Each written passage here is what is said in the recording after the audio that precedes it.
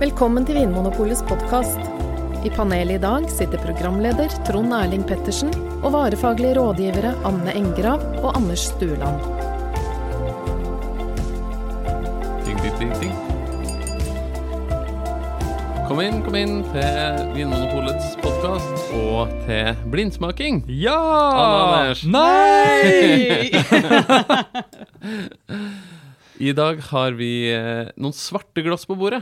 Det en premiere her I podcasten. Ja, det satanistglass. Satanist spesial I dag. Smågoff. Anne, Ja, de helt svarte. Ja, det helt klin svart. Anne, hvorfor har vi svarte smakeglass I dag?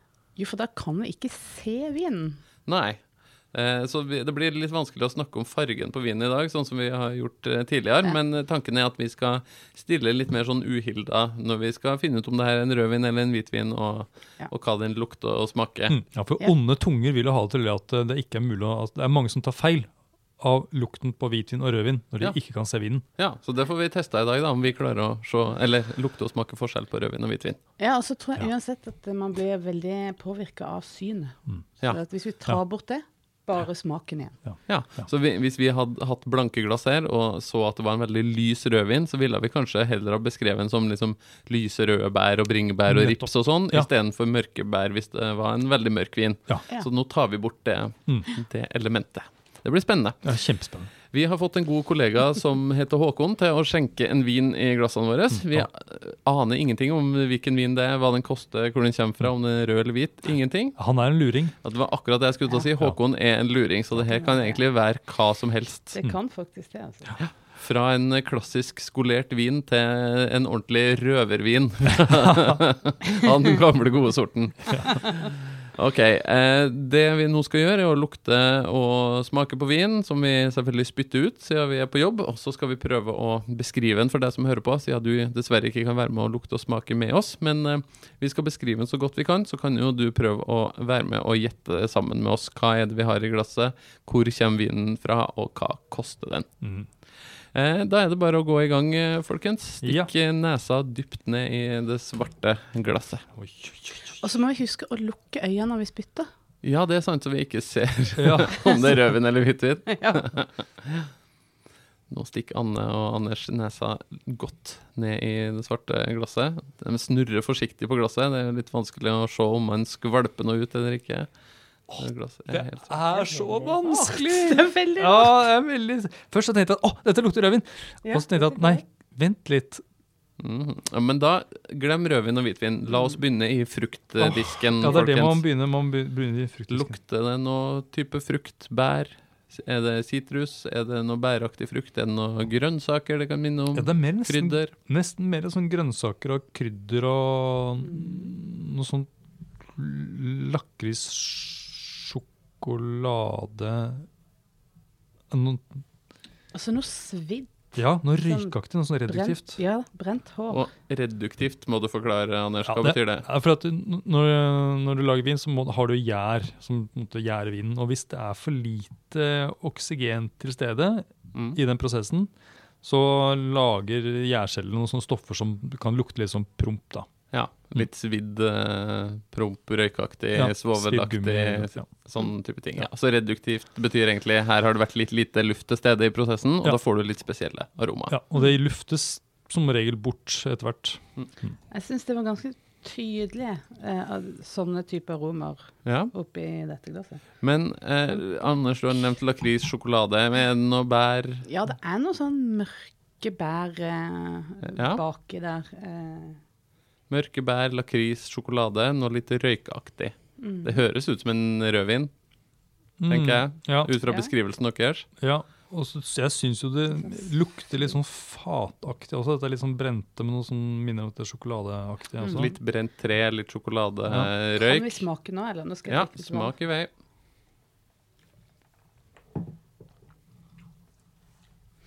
Og da, selv om man lukker øynene når man spytter ut, så det jo det å smake som gjør at man kanskje kan få vite om det her en rødvin eller hvitvin.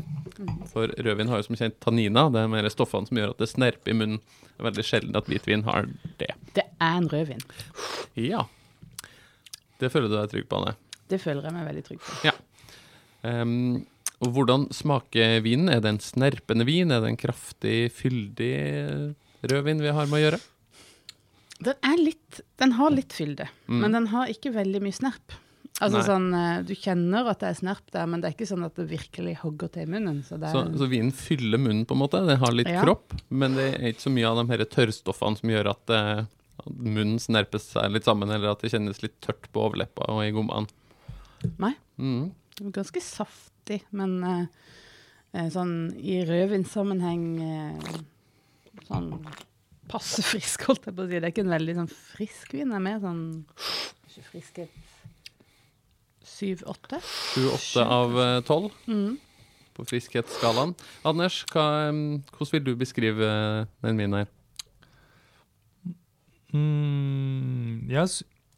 Den frukten som her, den tenker jeg minner om noe litt sånn veldig modne bær, eller nesten mot noe litt sånn sylta mørke bær. Ja. Hva forteller det oss om vinen, eller hvor den kommer fra? Det kan det virke som druene kommer fra et sted hvor det er ganske varmt, hvor det er høy modning, og den er heller ikke spesielt frisk. Altså sånn, jeg tenker på, det er ikke mye preg av syre i vinen, den er ganske sånn rund, nesten litt tung i stilen. Så da tenker vi at vi skal enten til et sted i Europa hvor det er litt varmt, eller type USA, Australia, Sør-Amerika. Ja. Jeg synes den virker som en ganske sånn fyldig vin også, og som har en del alkohol. Ja. Hva slags rødvinsdruer er det som kan brukes til å lage sånne viner som har den stilen som vi har i glasset her nå? Med mørke bær, fat, sjokolade, litt fylde, ikke så mye snerp, en del alkohol. Det er mye som kan ende opp sånn, men Første du tenker på, Anders? Første jeg tenker på, det kunne vært Tempranillo for eksempel, det kunne vært Grenache, det kunne vært Anne? Primitivo. Ja. Sinfandel. Ja, noe sånn søritaliensk. Primitivo og Sinfandel er jo samme drue, for dem som ikke visste. Men har ikke det litt mer snerp?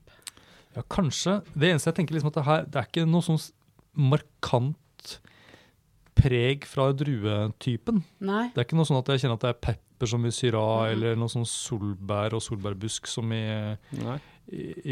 Cabernet Sauvignon. Det er ikke en sånn sjablongvin. Den er litt mer sammensatt enn som så. Den roper liksom ikke ut hei, her er jeg er Cabernet Sauvignon. Nei, vin sier mer om kanskje klima, tenker jeg, og litt sånn og vinmaking med dette fatpreget, for jeg tenker at det er fatpreget i munnen også. Ja, det er det. Men når jeg lukter på den, så synes jeg at den har en del av det vi kaller overtoner, med litt sånn blomster, og det ligger noe sånn å danse oppå der som ikke bare er mørk frukt, og liksom den her dype basstonen fra fatet. Ja, litt sånn jordbærfrukt på en måte. Ja, markjordbæraktig nesten. Blomster, da er vi fort inne på det Grenache-sporet mitt da. Ja. Grenache eller Grenache, som det heter i Spania. Ja, men jeg har liksom, det er liksom problemet med å begynne å tenke på hvilken drue det kan være, for da henger jeg meg litt fast i det. Så skal jeg prøve å bare late som jeg ikke tror det er Grenache. Hvordan ser Grenache-viner vanligvis ut? Er de på den lyse siden eller mørke siden, Anders? Hvis det er Grenache da. Hvis vi kunne se vinen nå. De pleier å være ganske mørke. Ja. Og så er det litt sånn saltaktig, synes jeg. Er det saltaktig smak i vinen nå? Jeg synes det er noe sånn, dette er litt sånn urtaktig som dere nevnte i sted. Er det noe sånn mynte? Jeg synes det er en ganske god vin. Myntepreg. Ja, det er jo det viktigste. Varm klima, god vin med, altså, litt ganske langt smak. Altså sånn, den har litt av alt, tenker jeg. Den har litt av det her blomsturteaktige. Den har moden frukt, den har litt fat, den er fyldig og snerper litt uten at det blir for mye av noen av delene. Du merker at det er litt høy alkohol, men ikke for mye alkohol. Hva annet kunne det vært da? Jeg tenker at Malbec, Argentina. Men Anders, du nevner mynte, og eukalyptus i den retningen der. Kan det være et hint? Ja, for jeg tenker at jeg nevnte Syrah i sted, det der pepperpreget, men jeg tenker noen områder lager jo Syrah-basert vin som ikke har så tydelig pepper, men som har med det der sånn mynte mørkebær, og jeg tenker på sånn australsk Syrah eller Shiraz da. Det kan ofte ha sånn preg av urta, mynte, eukalyptus-aktig. Og det er noe litt sånn, hva skal jeg si, noe litt sånn bearbeidet med vinen. Tenker jeg, noe som liksom, litt polert. Litt polert, som man sier. At det vin som liksom laget for å få fram masse av dette liksom mørke bærfrukten. Den litt imponerende, men også litt enkelt skrudd sammen.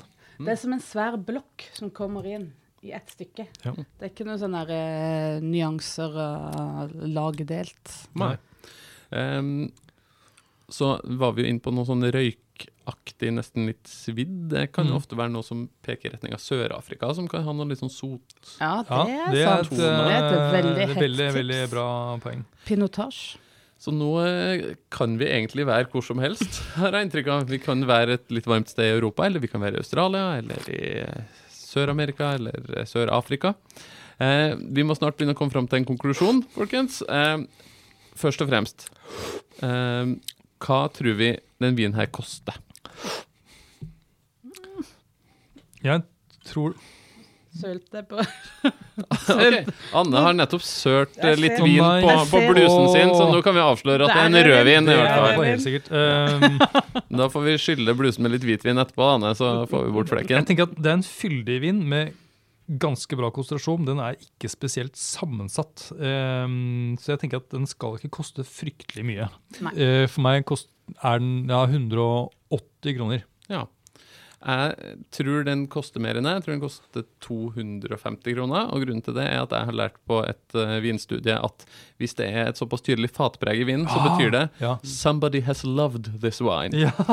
Noen var så glad i de druene her at de la den på sine flotteste fat. Så jeg tror kanskje at det her er en vin som er litt mer for seg gjort, og koster 250 kroner pluss. And somebody's gotta pay for this wine. Yes. Kjærlighet koster, det gjør alle det. vet. Anne, hva tror du vinen koster? Pris over 200. Men begge to. Men 2000 kroner er jo også over 200. Nei, det er ikke 2000. Er det rundt 200, er det du sier? Ja, jeg sier 200 blank. 200 blank. 200, 250, og Anders, du var med på 180 kroner. Ja. Og jeg er fristet til å si Australia. Litt sånn, det er bare som en sånn, litt sånn, fra et eller annet sted litt sør i sørvest. Australia. Og hvilken drue er det da? Shiraz. Ok. Anne? Jo, jeg går for det. Hvor skal vi reise hen? Jeg går til Sør-Afrika. Ja, jeg tror det gikk opp et lite lys for meg der. Det er både det der svidde og fat. Pinotage. Pinotage fra Sør-Afrika. Da får jeg gjette på at det er en Malbec fra Argentina som har ligget litt på fat og koset seg. Ja, det kan være. Og så er det nesten at jeg håper at det er noe helt annet enn det vi har gjettet nå, men vi bør jo være litt i nærheten. Anders, skal jeg lene meg over og finne denne boksen med... Det er mye lettere å blindsmake sammen med noen, egentlig. Eller, nå får vi se da. For det kan jo hende vi har ledet hverandre fullstendig på ville veier.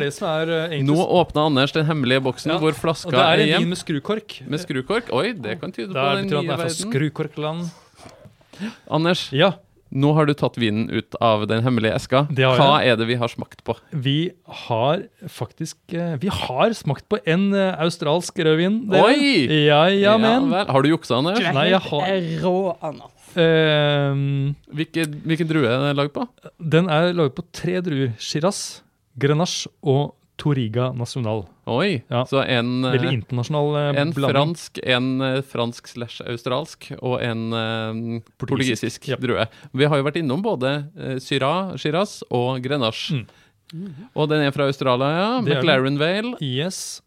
Og hvor mye koster den da? Det må vi finne ut av. Da får jeg ta og bla opp. I mellomtiden så kan jeg si at den inneholder en del alkohol, 14,5%. Så der var vi inne på nå, at den var både fyldig og rik, ja. Da tar jeg opp Vinmonopolets app og skanner flaska, og da får jeg med en gang opp... Fantastisk app. Den funker bra. Får jeg med en gang opp at vinen har ligget på fat. 40% nye franske fat, og 60% 2 år gamle fat. Så det klarte vi å kjenne igjen. Det var bra, folkens. Og så mener jeg at den vinen her er verdt 250 kroner. Anne var på 200. Og Anders var på 180. Og da blir det delt førsteplass mellom dere to i dag, for den koster 190 kroner. Så det var akkurat midt imellom dere to, Anders og Anne. Så det var imponerende. Veldig, veldig bra. Oi. Da takker jeg for meg. Ja, da er det bare å pensjonere seg mens man på topp. Til deg som hører på, det her en morsom selskapslek. Det å servere viner til hverandre blindt og prøve å finne ut hva det Og ikke fortvil om du ikke klarer det på første eller andre eller fjerde eller 70 andre forsøk, for det her en vanskelig øvelse, og vi har jobbet med vin lenge. Men det heldigvis sånn at hvis du lærer deg noen enkle triks, så kan du komme ganske langt. Som det her lærer deg å kjenne forskjellen på fat eller ikke, lærer deg å kjenne forskjellen på litt sylta, varm frukt og veldig kjølig frukt for eksempel, så kan du ganske fort si om en vin har vært på fat eller at den kommer fra et varmt klima. Prøv deg fram, og hvis du trenger tips og inspirasjon, så sjekk ut vinmonopolet.no. Der ligger det noen brosjyrer, blant annet en som heter Bli en vinsmaker, som gir deg noen gode tips og triks innen vinens verden. Da sier vi bare takk for oss fra Anders, Anne og Trond Erling i podcasten i dag. Send inn spørsmål til podcast@vinmonopolet hvis du lurer på noe. Ha det bra! Takk for at du hører på Vinmonopolets podcast. Har du forslag til et tema i podcasten? Send mail til podcast@vinmonopolet.no. I tillegg svarer kundesenteret deg på e-post, chat og telefon.